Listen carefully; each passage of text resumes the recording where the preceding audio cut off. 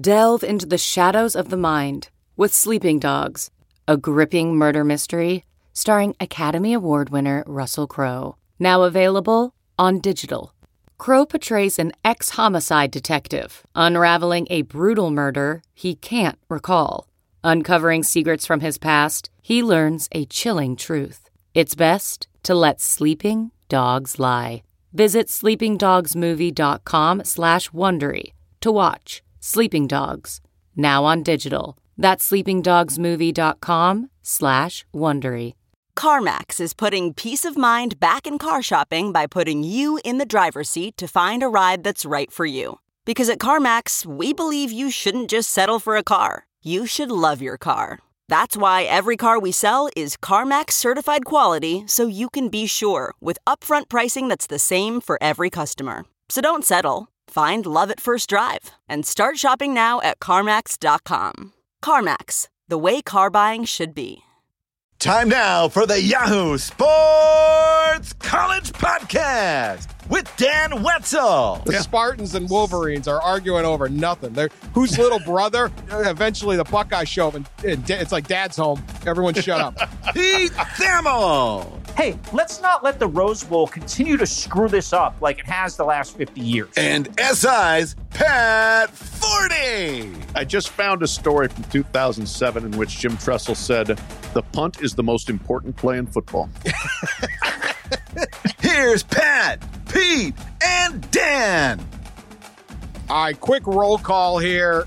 Is everyone sober this time? Yes. All right, there you go.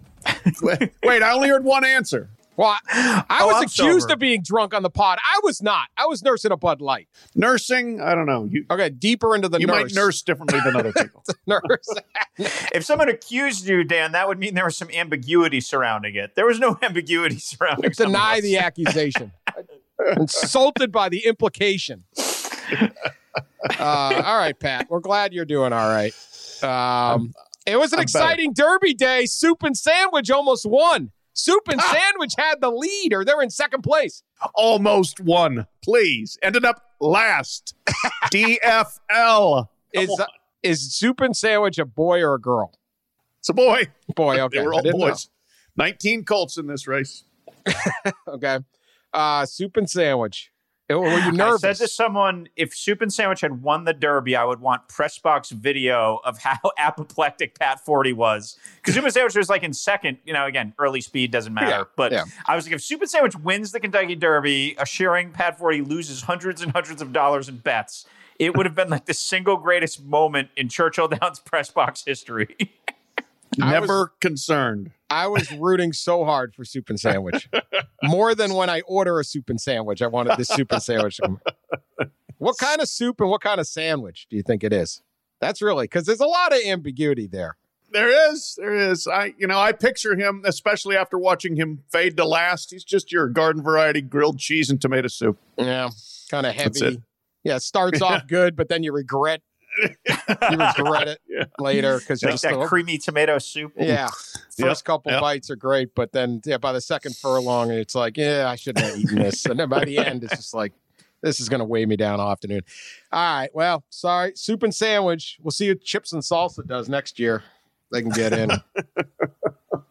Did you, is Derby Day successful for you, Pat, monetarily, or should we not mention that in case anyone from the IRS is listening? Oh, boy. No, if they're listening, I have all the tickets I need to file for them for losses to offset any future winnings because, I somehow managed to have money on all four of the top four horses that came in and still didn't cash a ticket because I out-clevered myself left, right, and center. It was a painful thing where, I watched them all come in and I'm sitting there saying, surely I have this. And I start pulling out tickets. Oh, wait, no. Oh, no. Oh my gosh, I got nothing. I couldn't believe I somehow cashed nothing. And then to make matters far worse, I did a video for twinspires.com saying, take a shot at the Superfecta. I'm going to take a shot at the Superfecta. Just try it, $20 or $24 for a $1 box. My oldest son, Mitchell's friend, who doesn't know how to bet at all, said, that sounds fun. and boxed the top 4 and won $10,000 because he watched the video. Yeah. On what bet? $20? $24 bet. Boxed 4 horses for $1. He didn't know what he was doing. He just picked them. I don't know how he picked them. Had never bet a super before. I said, Mitch, tell that kid to retire. Tell him to never bet the Derby Super again. Never to bet the Derby again, because it's never going to be as good as that. Well, I've been to the Derby 8-10 times. Spent a lot of time gambling with Pat. I can fully believe Pat bet a ton of money and did not win anything from a decade of experience next to him. 2 great Derby traits Pat just exhibited. One is one of the great horse racing betting phrases: all around it. Oh, I was all around it. Like that's the golf shot that keeps you coming back for more. When you hit your drive P around 16 after a horrible day, you're like, oh God, that's why you do it. All around it is like the tease that keeps you going. The other classic Derby betting trait Pat exhibited was he bet so many different ways so much that he did not actually know if he won or not. Like that's like when you're ripping through your tickets, be like, nope. Yeah. Nope. That is a horrible feeling when you're all around it, have gambled all these different ways, and still can't even find a measly winner. When I go to the track, I like having one horse in a race for that purpose. Because if you have all of a sudden it's like a mutual fund. You don't know what the hell's going on in the thing. I want to be screaming for soup and sandwich, right? I want to scream and try to win. I don't want to be that confusing, because then you don't really enjoy the race. You don't know who you're rooting for. You got too many. It's like being in too many NCAA tournament pools or too many fantasy teams. Like, you don't know what to do. Yeah, true. So keep it streamlined. Because yes, I'm a simple person. It does get stressful when you're spending your whole time now. Who got third? Who got up for third? To see whether you hit the try. It's just Yeah, there's no worse moment when the horse race ends and then you don't know who came in third and fourth when you have like a super bet and you're like furiously looking on Twitter, and it takes like 12 of the longest minutes of your life for them to flash it up. And it's just like, and like they're doing the jockey interview, and you're like, just cut it out. Tell us who came in third. I'm supposed to be doing my job and interviewing people. Wait a minute. Who was fourth? I got to know. NFL draft wrapped up this weekend. In Cleveland, the weather got a little better when I left. Take surprise. SEC set a record with 65 draft picks. 65. The old record was 64 set by the SEC. 65. An impressive haul. I don't know how many Alabama had in this class. I wrote about the Alabama 2017 recruiting class, which is now spawned 8 first-rounders. Just unbelievable. 8. They have 11 draft picks overall, including their long snapper. They have 5 expected starters on the 2021 Alabama Crimson Tide. Someone's like, what are they? Will they get drafted? I'm like, I'm ruling anybody starting at Alabama out getting drafted. Yeah. So I don't know. I have no mock for 2022, but 8 first-rounders. Absolute domination by Alabama. We talked about it the other night. So I went back and listened to the Nick Saban press conference from signing day 2017. This is how he described the class. We feel like we got a couple really good safeties, got 4 really good linebackers. We got 3 really good down guys on defense, some offensive linemen, 4 that are good, some really good skilled wide receivers, couple tight ends, couple good running backs, couple good quarterbacks, couple good specialists. 8 first-rounders. Couple good quarterbacks is Tua Tagovailoa and Mac Jones. Yeah. One a top 5 pick, the other top 15. He later said about them, he described it as, because Jalen Hurts was going to be the starter. He didn't mention either by name. He said, I think it's very important to develop depth at this position. Depth. That's what we're calling it. All Ruggs, 3 of those guys in the NFL. Smith and Judy were very explosive guys. That's it. Unbelievable. So, 65. I think one interesting thing that's held up, I'll give this to a podcast listener. I think I'm going to pronounce it right, Michael Cruci, who last year I wrote a story about how it took like 50-something picks before anyone from Texas and Texas A&M got picked. And it was, again, I think it was the 51st pick this time. At least 6 players from Texas high schools taken ahead of them. And some of those are Bama. Again, everyone else is coming in and raiding the state of Texas. That's why Big 12 was down early, although they kind of caught up a little bit late. Any other thoughts from this draft as it played out the last 2 rounds? Anyone you were stunned went late, jumped up and went at a spot or fell through, or anything stands out? Pat? I think one thing that, that stood out to me was just that North Carolina had a lot of offensive talent and didn't do anything with it in the latter years under Larry Fedora. And then Mack Brown came in and started to unlock those guys. And then you see them start to get picked. Maybe not, top end talent, but Javonte Williams going second round to Denver. De'Ami Brown getting picked. Michael Carter, Daz Newsome, all offensive guys getting drafted. And then Chaz Surratt, who started his career as a quarterback and then made the rare switch to linebacker and was the first guy picked. I think that it's clear that Mack Brown has had some talent to work with there, did pretty well with it. And now we'll see. They've had some recruiting successes. They've got Sam Howell coming back at quarterback, maybe the best quarterback in college football to start next year. If they can take a next step up, win the division, and compete with Clemson in the ACC. Well, I don't know, one of my takeaways as we got later in the draft was if you opted out and then declared and you weren't like a stand on the table first round pick, that the NFL did not take kindly to that. And I feel like there are a lot of guys that, missed an opportunity to play a season of college football and missed an opportunity to improve their draft stock pretty significantly. Sage Surratt comes to mind, the Wake Forest wide receiver who was just the victim of being called a first round pick in like a way too early mock draft. I think it was a Todd McShay deal. He gets talked into not playing this season, then declares, and then all of a sudden he just does not get drafted. So there was always going to be like an information gap because so much of this was happening for the first time. But when you really look at it, Ambry Thomas opted out. He ends up late in the third round. The Michigan corner. There's just a handful of guys that, like, quite frankly, could have gone back and just had a better experience and gotten a lot better at football, and really didn't do themselves any favors by taking the year off. Also interesting, this was a year where everybody could have come back. Even seniors, because you were given that extra year because of COVID, correct? You get an extra year of eligibility, and then a lot of the underclassmen went. Normally, usually about 30 come out and don't even get drafted. Now, I don't know that it matters if you're drafted in the 6th, 7th round or you're an unrestricted free agent. In a lot of ways, you can pick maybe a better spot. It's going to be on you making a team.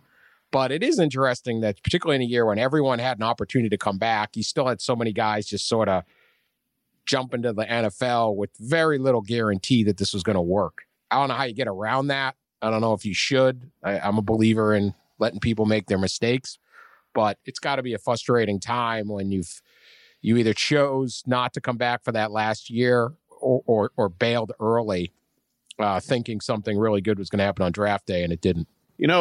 Pete, to your point, you did see people, too, that used that year really to help themselves. I mean, I don't know whether Zaven Collins, people were talking about him that much before 2020, and he blows up.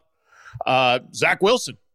Heck, I think we were all kind of intrigued by him, but it wasn't until you saw him playing more and putting up the numbers that he did, I think, that turned him into somebody like, hey, maybe a first-round pick into the second pick in the draft. So, I don't want to tell anybody they made a bad decision by not playing in a pandemic. That's a very personal decision, but there's no doubt that it helped some and hurt some, whether or not you played or didn't play.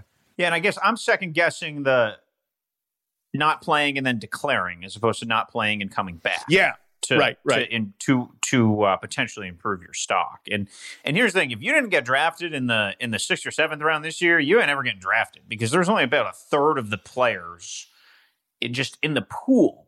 I mean, talking to scouts and front office people last couple of days, like they were just like, these 7th round picks are worthless, basically, because there's just was so few humans. I mean, look, Dan, even your guy from UMass got picked in the 7th round. Larnell Coleman. I know. So one more reason to donate. Sleeper. Yes. Mm-hmm.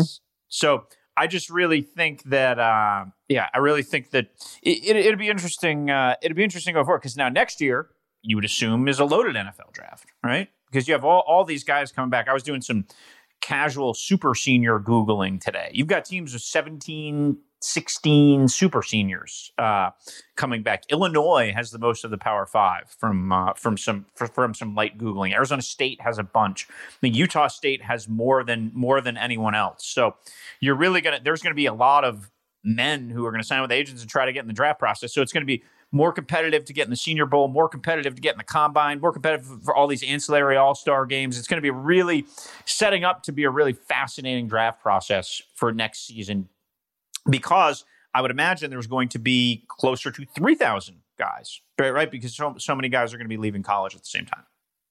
All right.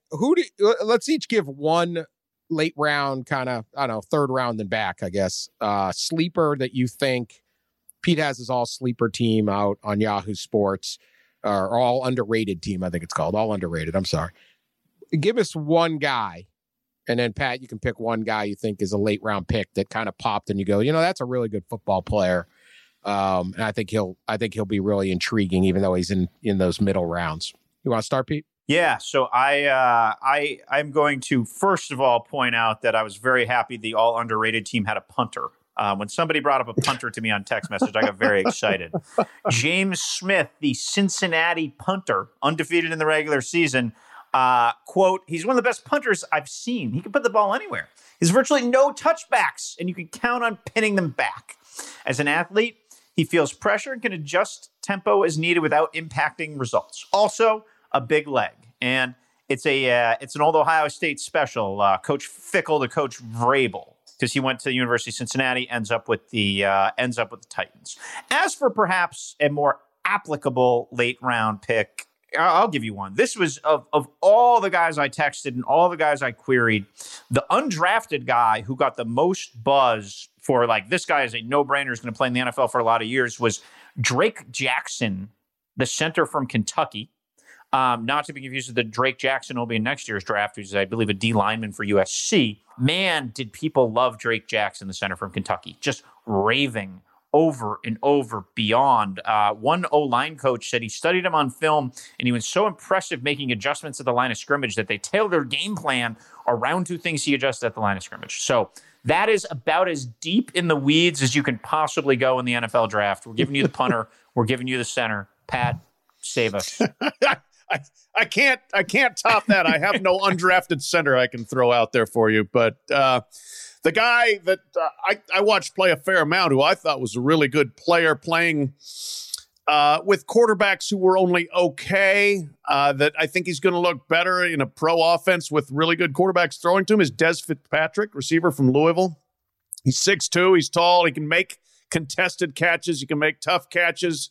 His stats, didn't blow you away during the year. He was a fourth-round pick of the Titans, I should point out. And the Titans need playmakers who aren't named Derrick Henry. Fitzpatrick averaged 19.4 yards a catch this year, 18 last year. I mean, he makes plays downfield. And again, will catch the contested ball, can defeat a defensive back to get it. So I think that's a really nice pickup for a Titans team that is kind of unspectacular throwing the ball and making plays through the air. All right, I'm going to go with this, and I don't know how good he's going to be or not, but it's an interesting pick. It was Davis Mills, the Stanford quarterback, in the third round, former 5-star recruit to Stanford. He was the number one player at the position. He was a huge recruit for Stanford. Knee injuries really wiped out his college career. He's only played, I think, 13 or 14 games. Has never quite shown all that he can be, but shows those flashes. The interesting part is he's going to Houston. And Deshaun Watson is going to the likelihood of Deshaun Watson being suspended at least for part, if not all of the season, increases by the day as this goes on. I don't know he'll ever play in Houston again, even if he's not suspended for good. Houston is all of a sudden a wide open job. They have Tyrod Taylor and they draft Davis Mills. I'm not be surprised if Davis Mills gets an opportunity to show what he has, and I think he's an intriguing prospect at that spot. I certainly don't think he's going to be, I wouldn't have taken him in the first round, but just the fact that he went to Houston, that a guy with that much natural ability and potential is there. So I'm going to be interested to watch that one. That's a little more name brand, bold face than Pete's snore fest. He's punter in his center. Come on. Hey, you have to know your role, right? Do your job. Okay. Remember, there was Dan's going to pick the 5-star, who everybody's heard of. I'm the shiny object. Pat's going to pick the guy from Louisville, and I'm going to be. That's all right. Yes, outlandishly obscure. I remember there was a BCS championship game. I can't remember which one that Ohio State was at, and it was media day. Tressel sent his punter to, they at the media day. It's not like Super Bowl media day, but it was a small media day. Four-star players would get a podium, and you could surround, so that you could get a lot of questions in. And he put his punter up there. All the great players in this Ohio State team, he had him try to stash all those guys. And one of his 4 spots was a punter. And then I wrote a column about it. I tried to get the punter to say something. I mean, if there's one position you can trash talk, it's punter. Like, I'm absolutely going to try to pin him deep. And he wouldn't do it. Like, you trying to pin him at the 1? I'm just going to go out there and execute. And, could we take be it more one boring? punt at a time? Yeah, right. It's 3 offensive linemen and a punter. And we're like, this is boring. This media day sucks. There's nothing more on brand for Tressel than A, bringing the punter, and then B, the punter being boring and saying it was nothing. Phenomenal. He wouldn't go. I'm like, there's no, you're not really trashing anybody if you say you're going to punt well. It's just you punting. You're not like, you're not ridiculing the other punter. And he's like, nah, wouldn't do it. So God bless Tressel Ball, man. God bless Tressel Ball. Man loved his punts.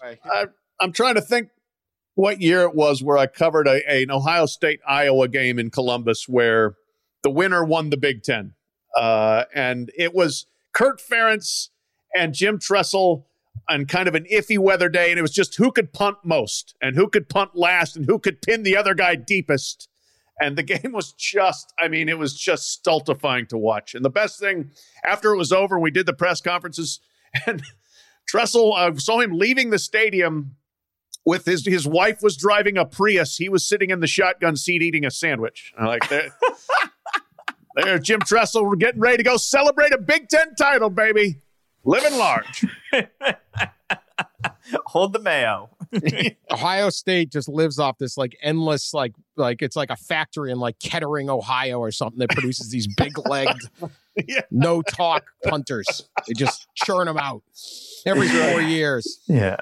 I hope Ohio State fans hit their knees to the ground every night and thank God how that program's image have changed. They just had a receiver today, Jameson Williams, transfer to Alabama because he was not going to get enough snaps at Ohio State. Now, Ohio State has a ridiculous receiver room right now.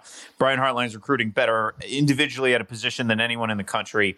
Ryan Day has these electric offensive schemes. You've had these back-to-back-to-back dynamic quarterbacks. You're in title contention every year. But watching Ohio State, you get excited to watch Ohio State football when you think about. Yeah, they're fun. They're fun. Yes, and they were not fun at all under Tressel. I mean, they were just not fun at all. Yeah, you have Garrett Wilson, you have Chris Olave, you've got Jackson Smith-Njigba. You've got guys who are going to play on Sundays for a decade, waiting their turn.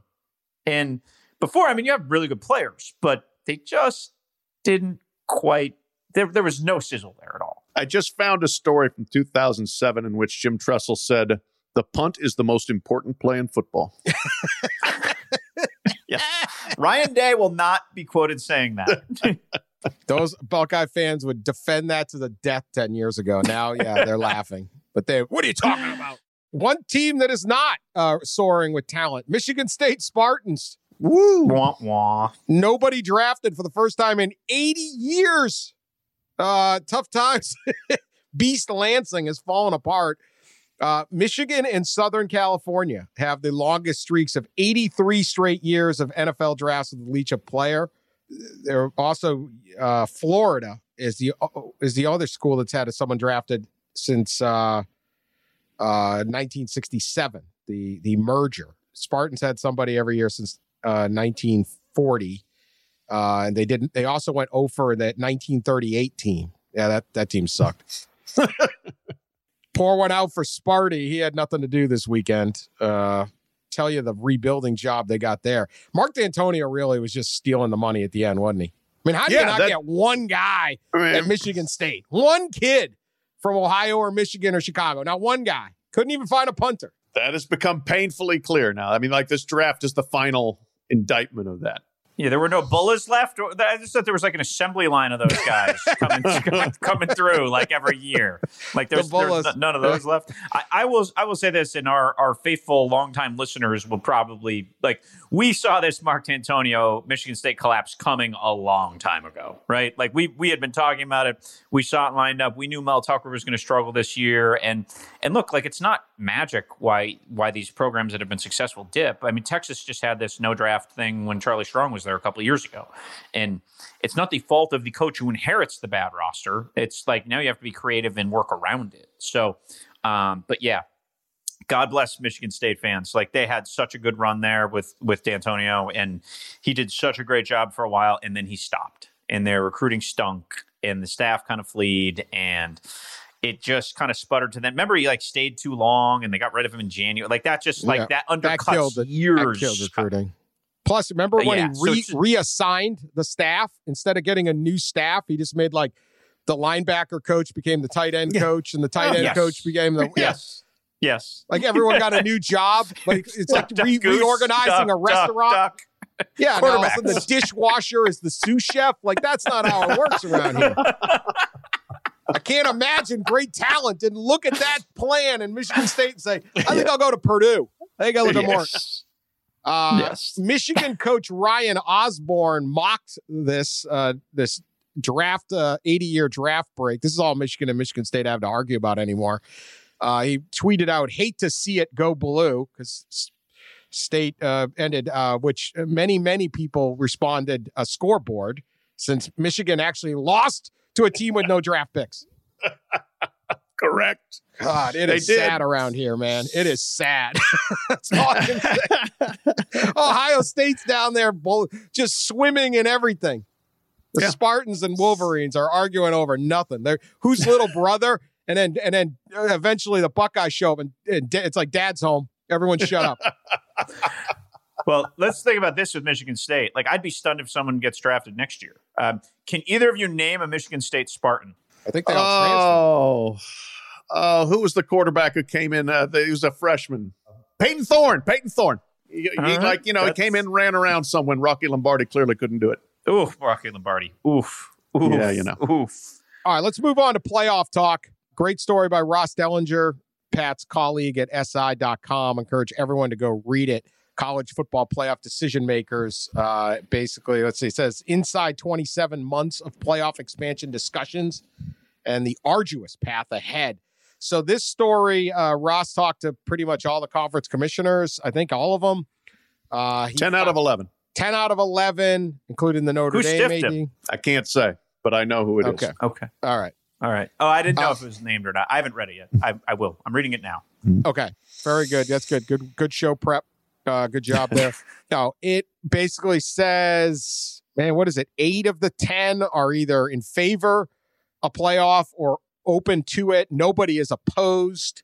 Just 2 are kind of neutral. It's again classic. Like, and I just got Bill Hancock is in here, who runs the playoff. He is basically the entire story saying this isn't going to. Don't get too far ahead of yourself. And then Ross is like, yeah, I talked to all the AD, all the commissioners. They're like, it's happening. Why are they so opposed? This whole thing baffles me. First off, they should have leaked that they were thinking about this like this week after the draft and basked in a week of everyone talking about college football. Instead of they try to hide these stories about that gets America talking about college football. Like, why would you do this? And then why would you continually say it's not happening or something close to it when someone's trying to hype up your sport like, hey, this might happen, when it's demonstrably untrue? It's probably going to happen. And we've discussed this on here before, that these are people who are so averse to change and so unwilling to be the one that steps out on the branch and says, yeah, we're heading that way. And then has to, deal with the 18 text messages from the other commissioners and people behind the scenes saying, did you really say that? Are you saying that? Why would you say that? They are saying that in this story, basically. Well, yeah, that most of them are unnamed that are saying that. Yeah, but why not leak this out this week and have all of the ESPN programming, all the talk radio around the country, all the websites? We have nothing. We don't have an NFL draft, so we got nothing to talk about. Right. Spring practice is over. Right. Pretty much everywhere. And then bask in a week of everyone arguing whether it should be 8 teams or 6 teams or 10. It's good. Yeah. You want people talking about your sport. It's not like there's no negative here. And then come up with whatever number you want. But instead it's like, this isn't happening, or I'll get too far ahead. Anyway, it's happening, according to this story. And it's really just a question of what. The two things that seemed interesting to me is they talk about 8 to 12. 12 possibly needed to have more than 2 at-large bids to really open it up. Now, the problem is you now add an extra weekend to the thing. How do you fit that in? But 12 is not out there. I think they're throwing 16 and 12 out so that people don't get scared when it comes to 8. It's kind of just a basic marketing trick. Sure. The other things I saw in here, everyone is on board with the first round on a home site, which I've needless to say, I have been pushing for freaking forever. Yeah, it's going to be fantastic if that happens. It also, as I forever was arguing, it improves the importance of the regular season because you want to host a game. And the other was almost everyone is in favor of a group of 5 automatic spot. So I thought those 3 developments were really interesting, and I'm in favor of all of them. Again, automatic bids and all this stuff. So that's what I took from it. Pat, you have read it. I'll let Pete keep reading. What's your takeaway from this very well reported story? Yeah, I mean, I think that it was it got a little bit inside the room as far as what the mindset is, and the mindset is clearly that this is more likely, I would say, than unlikely that we end up with 6, 8, and as you said, 8 to 12 might be the sweet spot in there. And I think all the changes that are discussed here, as you noted, would be potentially really good ones. And the big drawback, as is mentioned, is, the fitting it in the schedule as far as the weeks and everything. Look, that argument died last fall. Like with finals, we can't be intruding on finals. Oh, yes, you could. When you made teams play meaningless, worthless games on like December 12th and 19th in the middle of finals or at the end of finals so you could fulfill TV contracts. So I don't want to hear that anymore. Pushing to week 0, having everybody play week 0, basically making the season start a week earlier, as opposed to just having 1 or 2 games in that last weekend of August, is another possibility. So that's the thing they've got to do is basically figure out the calendar as it relates to the NFL playoffs, and then pretend you care about academics as far as finals and just make it work. But I think those things are going to happen. I would not be surprised if we end up with 8 or 12. Either one, I think, would be fantastic. And I think, campus games is going to happen. And we're getting there. Now, why? I just think, Dan, I just don't think these people think that way. There is so little, first of all, there's so little cohesion between the conferences. So it's not like, I don't think they are even capable really of getting together and hatching a plan of like, hey, how should we publicize some potential changes to the playoff? Because they don't talk to each other about those things, and the people in charge don't think that way. So that's why this stuff all of a sudden comes dribbling out on a Friday leading up to the NFL draft, like it did, a week and a half ago. And then instead of embracing it and letting it run wild because it's a positive, it's all stomp on it. Yeah. Like, someone hire me to market this sport, please. Like, I mean, this stuff's just easy. It's just like, what are you doing? Why? Yeah. What? I mean, it's a funny story. It's a funny story because it's like, here are all the insiders saying, we're working hard at this. And then here's the official spokesman saying, I don't know. The official spokesman who did put it in the release to begin with. So, yeah. Yeah. And then was worried on the Friday. I don't know. Go ahead, Pete. You have to remember, this is the same group that when they first wanted to propose a playoff, I remember, God rest his soul, Mike Slive and I laughing about this. They wouldn't call it a playoff. They called it a +1. Yeah. Because the pearl clutching over the world playoff, they thought would like alienate the presidents. So they were just going to trick them and just call it a +1. And it was just like that nonsensible thinking has permeated all the way through now, almost 2 decades later. And that's still where we are now. There's still playoff fear. There's no other way to say it. Like some president's going to pick up the New York Times and see that the playoff may expand and shutter the whole thing. But this speaks to an interesting tension of where we are, like with Mark Emmert and his contract extension. Well, first of all, everyone afraid to say it's a good thing. this is the same group of people who are afraid to say out loud that Mark Emmert's doing a terrible job, even though all of the commissioners think Mark Emmert is doing a terrible job. And yet the Board of Governors, who actually are presidents who run the thing, gave him a contract extension the other day, and people were aghast. But no one's going to say anything out loud about it. And so there is just, and maybe it's some of our faults too, because we allow people the veil of anonymity. And this isn't like what Ross did. I do this quite often too. I'm sure Pat's done it, Dan's done it. But it is interesting that like there's no earnest and honest conversation. It's all whispers in back rooms and then it deflect. That's just the way the college football postseason has always operated, which is one way to say it's always operated kind of backwards. I like to refer to that as Delaney think, because that's just his, the one guy who's like, no, this is not happening. This is not happening. This is not happening. And there's that continual resistance to an actual discussion of expansion of a playoff. I mean, just, you just give up ground inch by inch and you never confront it or take it on other than behind closed doors. Well, I'll be curious to see as we evolve here whether the Bulls are included in this or not. Because I would imagine, and certainly Dan's written a book about this, right? So I can't claim to be the expert, but the line I always remembered from Dan's reporting on this and his book on this was like, the NFL wouldn't outsource the wild cards to like a random stadium in Indianapolis or in Dallas, right? So why are you outsourcing your most valuable product? So putting campus sites is a really good way to start nudging the Bulls out. Now, look, there's a place for Bulls. Like, we should have all the .com, random, Bitcoin, Micron, PC, Weed Eater, GalleryFurniture.com. I want them all. Bring them all in. Bring them in with the undrafted punters and centers, all right? Like, they just don't have to be part of the playoff because they're probably getting in the way of how you make money. So don't let, like, here should be the goals of all these commissioners when they sit around. Hey, let's not let the Rose Bowl continue to screw this up like it has the last 50 years, all right?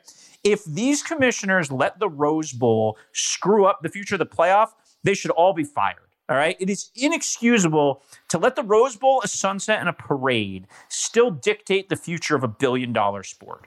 They should all be shuttered, gone, if they still allow the Rose Bowl in its time slot to dictate the future of the sport. It just shows they're completely incompetent at their jobs if they don't make the Rose Bowl adjust to them as opposed to them adjusting to the Rose Bowl, which they've done so many times. And it's just the most preposterous thing.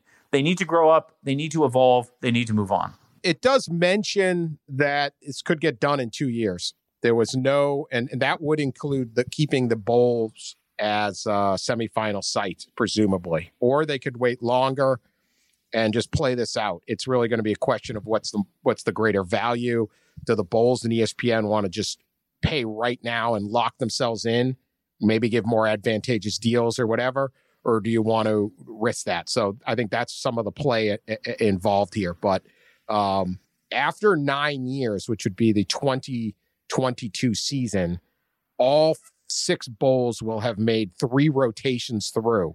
So there is a kind of a break point there for years 10, 11, and 12 of the contract that they may want to switch. So that could be interesting. That probably is the most interesting part, is that this could be done in we could have 2 more years of the 14 playoff, and that's it. So I think here's the quote from one commissioner. I don't think ESPN or the Bulls would mind basically restructuring mid-contract. They'd be licking their chops. It's an opportunity for them to secure their position. So again, this could happen pretty quickly. Yeah. All right, PJ Fleck is coming up with Pete. Good interview. But first, I mean, some stories just have to get squeezed in here, even if this pod goes a little long. Talk about a bad day. Let's just put it that way. You think you're having a bad day? You might be. But imagine this one. Authorities say, according to the AP, say a man was rescued after a tree that fell during high winds trapped him inside a portable toilet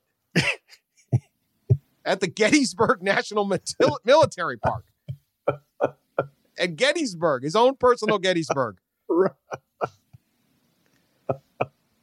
A tree trapped a man inside a portable toilet. The Barlow Volunteer Fire Department said it had to send a crew. They found the tree atop a vehicle, but no one inside. And park rangers then told them the tree trapped a man inside the portable toilet.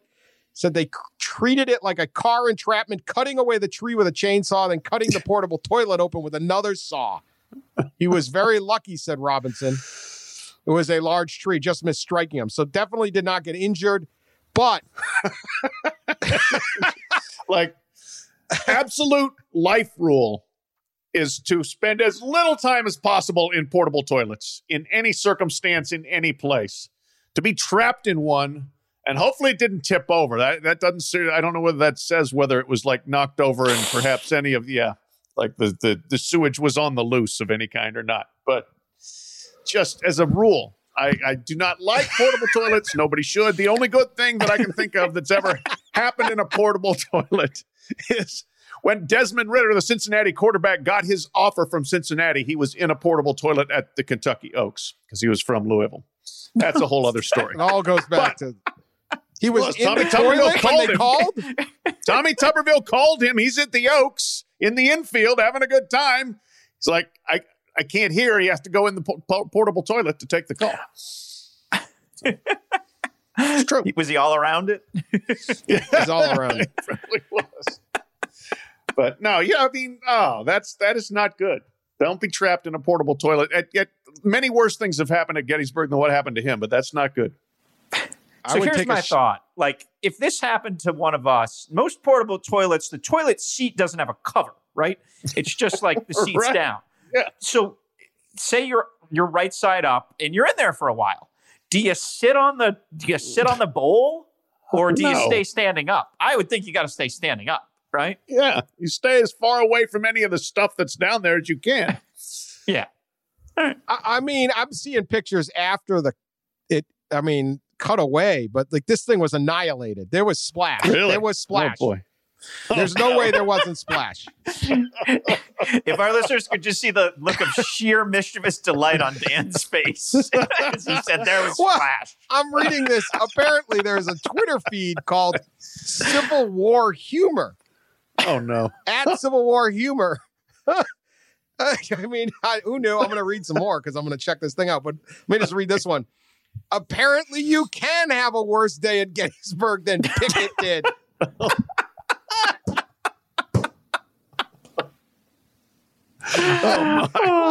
All I know is Civil War humor.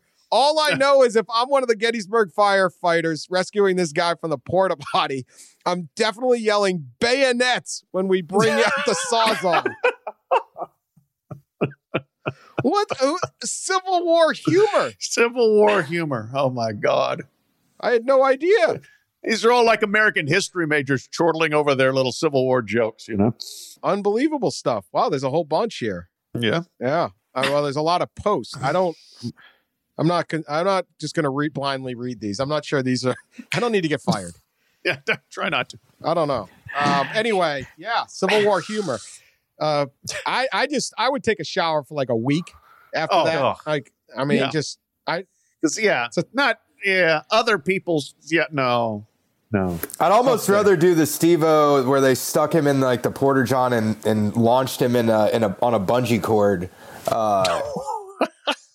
in one of the Jackass movies, because that's over in a couple minutes. Like this, you're stuck at, like he's stuck in there for a while. Like, could not imagine. And not only that, you're stuck in there. You don't know whether you can get out or what it's going to take to get you out. If there's, let's get to Coach Fleck. I mean, no better way to lead a guy in than that. Yeah.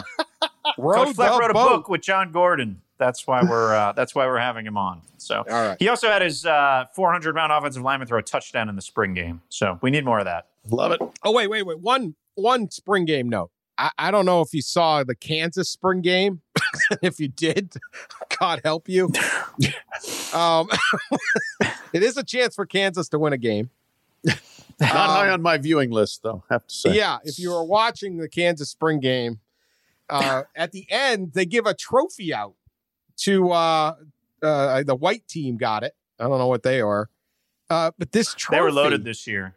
Yeah, the blue team was not happy. Nobody has ever loaded at the Kansas spring game. The only team that can't beat Kansas is Kansas.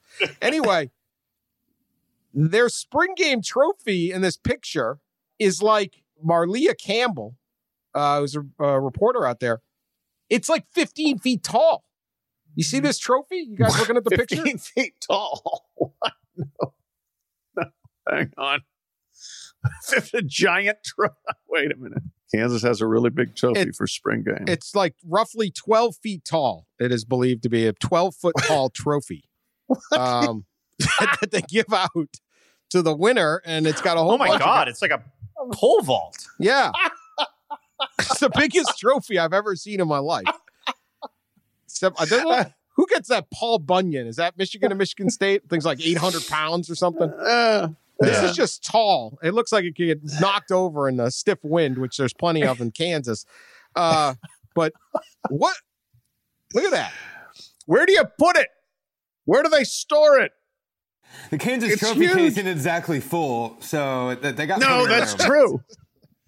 But like, what closet is tall enough for like a 12-foot high trophy? I don't know, but congratulations to white team for winning this massive trophy. I don't know what to say. I mean, the jokes basically write themselves for Kansas football spring game trophy. I mean, holy moly. I didn't even know they gave out trophies for spring games. Anyway. All right, let's go to Jacob Stewart. Jacob Stewart, a podcast listener, sent me that. So, and thank you for that. All right, let's get to Fleck. PJ is the co-author of a new book, Row the Boat, a true story with principles and lessons to transform your culture.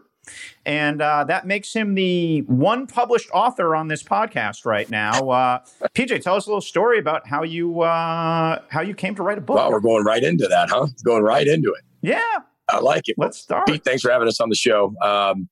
Yeah, I mean, it happened during quarantine back last April. John Gordon and I were kind of on the phone. I've known him for a long time. Love the type of books he writes.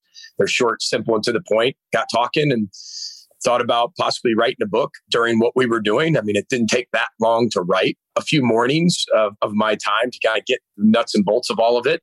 So it's not the reason why we went 3 and 4. So everybody understands that. Like I spent more than being a coach. It didn't take that long, but we wanted to be able to do something that benefited Masonic Children's Hospital here at the University of Minnesota, where Row the Boat really benefits. And writing and telling the story about Row the Boat, how people can use Row the Boat in their lives to be able to spread hope, love, positivity, culture, and togetherness. And I think it was a perfect fit for what we were going through at our country during our country's times. And this isn't to save that or anything. It's just it was a perfect time to be able to write one. And I know a lot of coaches write them after winning national titles and doing things. This isn't about just winning and losing games. It's more of a lifestyle and a never give up type attitude, and be able to create some type of positivity. And like we said, love and hope and togetherness and some culture along the way. So it was a lot of fun. I never knew what it was like to write a book before. There's a lot of things that go involved in that. And I said this before. I mean, I got an 18 on my ACT, and I think I got a 15 in the reading and writing part. So that's why you team up with John Gordon. He's one of my favorite authors and a wonderful human being. How'd you meet John Gordon, PJ? He's a guy a lot of coaches have really connected to over the years. I wonder if you can give us a little insight into what attracted you to John, and then just how did that relationship start? Yeah, first of all, just John's books in general. I've read them my entire coaching career, my playing career. I mean, he's one of the best in terms of short, simple, positive, to the point. There's always a story behind it, and you can fit it into your life somehow, some way. I got a chance to meet him a few times, being on some of his podcasts that he has, and then we started talking here and there through text, talked through through phone at times, and then just became somewhat pretty close. And just kind of were on the phone one day and decided to kind of bring it up. Would you ever be interested in writing a book? And I said the same thing to him. And it just, we both gave it some time to think about, because, you don't want to be, I'm not sitting there saying, hey, how do you go 3 and 4? This is how you do that. It's not about that. This is more, one, it's for the children in Masonic Children's Hospital. And during our pandemic, to know that those children only have one parent at the time per time in their room, can't leave, can't have visitors. And we're going to do everything we have. Our mission here has been to raise as much money as we possibly can for the Children's Hospital. And this is no different. So when you were at Western Michigan, obviously you had a great relationship with the hospital in Kalamazoo, and you and Heather have forged one with the Masonic Children's Hospital there. A lot of people, one of the big misnomers about Row the Boat is that it's sort of tied to you, but it's really tied to the community, which I think is one of the things that maybe has gotten lost a little bit over the years. I wonder if you can just go inside a little bit into how the Row the Boat culture that you obviously have had and made famous at Western Michigan and now at Minnesota really ties your program to the community. Yeah, I think that when you become a head football coach, obviously you kind of dive into a community. And for me, I've always wanted it to be bigger than football, period. I want it to be bigger than the wins and the losses and the storyline of the fields and the narrow margins to victory and things like that. I wanted to be bigger than that. I always have. You have a short time to be a head football coach in your life. I look at it that way because you're never promised tomorrow. So you've got to do everything you can to be able to, bring a community closer together. And I think as a public figure, that's especially from a state university, that's part of our job. But I love that part. My whole goal at Western Michigan and my whole goal at the University of Minnesota was to get people who even hate football to love how we run our program and how we run our culture. Not going to make everybody happy. You might not do it how everybody likes it, but you want the people who maybe weren't even fans of Minnesota before to really like how you run your program and the positivity and the culture that we have with this. And I think that's been our mission as a head coach and as a program since we started back at Western Michigan. So this weekend, you had two former Gopher players get drafted to the NFL. Obviously, Rashad Bateman went in the first round to the Baltimore Ravens. One of your corners, Benjamin St-Juste, I believe, went in the third round. You've obviously had a lot of players drafted over the years. Corey Davis, most notably from when you were at Western, I believe was the third pick in the draft a few years back. Just what's that feeling like, PJ, when you can guide a young man through your program and then see him go off and fulfill his dreams on draft day? Yeah, you make promises to all these players, right? When you recruit them and you say, hey, listen, the definition of a coach, right? A stage coach, right? It's taking someone from where they are to where they want to go. And as a coach, that's the same thing. We want to be able to take these young men from where they are to where they've always dreamed to be, whether that's a first pick in the NFL draft, first rounder, second rounder, free agent, going to the NFL, not going to the NFL, going to be a doctor, a lawyer. Our starting left guard just got a 5.18 on the MCAT. He's in the 96th percentile, came back for his 6th year just to be in the culture again. So whatever their dreams and hopes and aspirations are, we want to be able to fulfill that as a university, as a community, and definitely as a football coach. And those are the most enjoyable times when you see that person get to where they dreamed of being. On the field, off the field, teachers, lawyers, doctors, social worker, NFL player. Those are the most fulfilling parts of our job. And they really are. I can't tell you a lot of the scores of games we've won in that you could remember the next day and then forget. But you can remember those lives that you keep touching. And our program continues to do that. And our university does the same. Let's peek ahead to the season, PJ. And I think the next critical period for coaches coming up is June. You obviously haven't had anyone formally visit your campus in terms of recruits for 14, 15 months now, I would think. June almost feels like the Oklahoma land rush, like all these recruits are waiting on the outside and then they're going to start flowing into these programs. How are you approaching this sort of most unique cycle of recruiting as things start to open back up in the country? Well, everybody's really excited to get out. I think it's like a big expansion west, right? It's exactly what you said. Everybody just can't wait to go. But this year's a little bit different. I think for most teams in the country, the amount of limited scholarships people are going to have, with being over the 85 for 1 year, then you got to be back down to the 85 and how many older players you have, how many people transfer in. The transfer portal's changed a lot. And I think people have this negative narrative at times at the transfer portal. It's there for the student athlete to be able to make an experience better, go play somewhere else, have a better fit. That's okay. If it benefits the student athlete, I think sometimes we just think of it as a negative narrative. But I think that when you look at this year, how different it's going to be, it's based on the individual university. We might not have that many scholarships left. Some might have a lot. So not only are you getting out and evaluating now, but you're also evaluating guys for the next recruiting class as well. And I think that's what you're going to be able to see. You're going to be able to see people evaluating not only for the 22 class, but the 23 class as you go forward. But it's exciting. I know that. I'm not comparing this to war whatsoever, but it's kind of like a deployment. I mean, we're going to leave for 3 weeks and we might not come home. I think everybody's just really excited to get out on the road and get back to one of those enjoyments of the job, is the recruiting and going out and visiting different places and holding camps and doing the live evaluations, which we haven't had in a long time. So this 2022 recruiting class in general is going to be one of the most unique, because the transfer portal has been in effect, but now one-time transfer has become formally passed. It was sort of informally passed for 2 or 3 years. Philosophically, PJ, and you have obviously 3 high-impact transfers on defense. They all start in your spring game this weekend. Philosophically, going forward, how do you balance scholarship allotment to recruits for scholarship allotment to players in the portal right now? I mean, are we about to undergo a wholesale change in how programs operate? Well, there's no doubt about it. Now, I think people are going to still be able to they're going to go on their philosophical beliefs. I think for us, it's not going to change us a lot, but it will change us a little bit. We proved that this year. I even said in recruiting, people get asked, how many guys are you going to take? How many guys are you going to take? Well, we're probably going to take, 16, 17, 18 high school kids, and then we're going to leave it open for 5 or 6 transfers. And I see that staying true for us around those numbers each year. If you have a class of 24, 25, if it's on a lower end, you might see that a little bit different. And when you have a little bit less scholarships, but you might see people do a wholesale change where they strictly just go to the portal system, which we've seen a little bit with some teams already that have made that public. You might see teams that might not believe in that at all. We don't know how it's going to affect your team. Sometimes you might lose 5, 6 kids. Sometimes you might lose 20 kids in a year. You don't know what it's going to look like. We just hope that we have the ability, initial scholarship wise, to be able to replace those numbers. Because right now, the initial scholarship part is what the issue is of the initial of 25. That's the one thing I think that has to be addressed as we continue to go through these new rules changes. As long as things like that change, where if a kid left, you can replace that.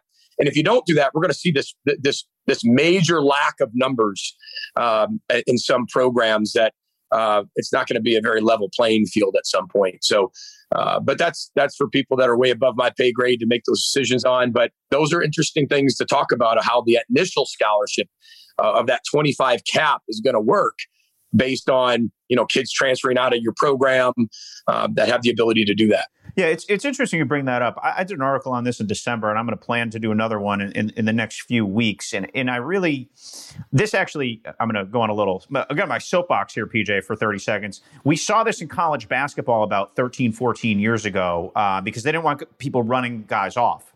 And what happened was, all of a sudden, people didn't have scholarships left, and there was nowhere to transfer to because of the initial counter rule. And there were limitations, and then they blew it out because kids weren't getting the opportunities because there were just empty scholarships that couldn't be used because of the counter rule. And so, of course, with the NCAA, and here's the soapbox part, they will not change the rule until people are adversely affected, even though it's very clear there are going to be hundreds and hundreds of players who are adversely effective. How have you seen this happen in real time? Because there's 1,000 players in the portal right now, something like that. And you probably don't have many or any scholarships like most, correct? Like that, because of your 25 counter. I was just curious how you see that collision happening. And I'm wincing because I really feel like there's going to be a lot of lost opportunity for young men. I think that's one of the things when you open up something new and it becomes really popular, you start to look at all the advantages, but then there's going to be some things that trickle downhill that might not be so good. And I think that's one of them is, you're going to think everybody who enters the transfer portal is going to have a spot somewhere else. And I don't think that's going to be the case. To your point, with the thousands of students that are in there, student athletes, and everybody thinks they're going to be somewhere. But like anything, I think what it's going to be able to do is it's going to be able to give student athletes an opportunity to do what they feel is best for them, and they get to make that choice. And then from that point forward, I think there's still a lot of data to be seen of how this thing reacts down the road. But that would be one of the concerns for sure. Let's shift to the Gophers on the field now. You obviously started setting trends in your spring game on Saturday, having 2 offensive linemen score touchdowns, and big Daniel Faalele threw a touchdown pass. So I'm sure that 390-pound quarterbacks may be the new trend. Give us a glimpse, PJ. You obviously have Tanner Morgan back. He's been a linchpin of your whole program. Really since you arrived there. I believe you recruited him to Western, and then he came with you. You had 2 key opt-outs on your offensive line last last year that are back, Daniel being one of them. Just on that offensive side of the ball, Chris Mottman-Bell becomes your new bell cow receiver, and obviously Mohamed Ibrahim, who missed the spring game because he was observing Ramadan, is the best tailback in the Big Ten coming into the year. Just give us a little glimpse of what you think the identity of this offense can be and its potential. Well, I think it can be whatever we want it to be. I think we have a lot of experience back, a lot of guys who have played football and have a lot of experience. But I'd say even more of this is what this team has been through. Not only having the COVID-19 pandemic, but the social justice and social injustice here movement started right here in the Twin City area, and watching our players be able to deal with that, not only deal with that, but come together and come closer together in a world that it does everything it can to divide us at times, to be able to bring us so close. Our locker room is what the world should look like. And I say that with a very heavy heart and with a lot of passion. This is a very close team. And our whole model this year is TGIF and under one roof, and get everybody together, rowing the boat in the same direction, same speed, same efficiency, knowing that we're all different, but rowing towards that same direction that we all want to go. And that's obviously to win a lot of games, win a championship, influence our community, and then be grateful that we have the opportunity to do it together and create this identity of love and togetherness and hope and doing it for each other and focus on those things. And I think whether it's offensively, defensively, or special teams, this team can be what it wants to be. And we've showed that in spring. There's so many guys here that just love to be here, love being around each other, and have been through a lot. And to have everybody back together from a year that, one game you're missing 33 players. And think about that, 33 players, you're starting so many freshmen. You find a way to win that game on the road, have that experience built within your program. And not only just with guys missing games, but also guys playing in games that maybe probably played earlier than they should have. So I think that all comes together for this experience. We're an experienced football team. We have a lot of people to be able to spread the ball out to, which is going to be a positive, as long as we keep thinking it and looking at it through a very selfless lens. And I think these players have done that. So defensively, PJ, you add the 3 transfers. It was a unit that obviously struggled to start the year, but really did show significant improvement by the end. How is that balance between young players who had to grow up fast and obviously the transfers? How have they blended together on that side of the ball? Well, I think it kind of stems from what I said earlier, is about this TGIF and the selfless type mindset. And they all have been. We talked about our depth is our advantage. And I think today, in today's world, if you have depth and it's competition, then 2 or 3 people end up leaving. And there's nothing wrong with that. But for us, this team's very selfless. They understand that our depth is our strength. And we need everybody on this football team, especially on the defensive side of the ball, with their experience, with their talent, with their skill set. We need everybody. And be able to have fresh bodies in there all the time gives us the best chance to be successful. And I feel like they see that. That's going to be hopefully one of our big advantages in 2020. Well, we'll leave you with this question, PJ. The Thursday night of opening weekend of the college football season, you are hosting The Ohio State University. You are a former The Ohio State University graduate assistant, if I recall correctly from the deep recesses of your bio.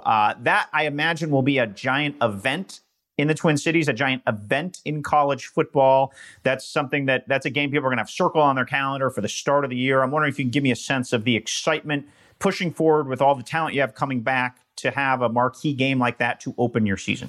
Well, first of all, I mean, you look at what we're doing, things for like the first time or restorations, things that haven't happened in a long time. We just had the most amount of draft picks in a 2-year back-to-back since the 1970s and 1960s. So we're talking about 3 possible sellouts in a row here at TCF Bank Stadium. And I think that's really big for our community to know.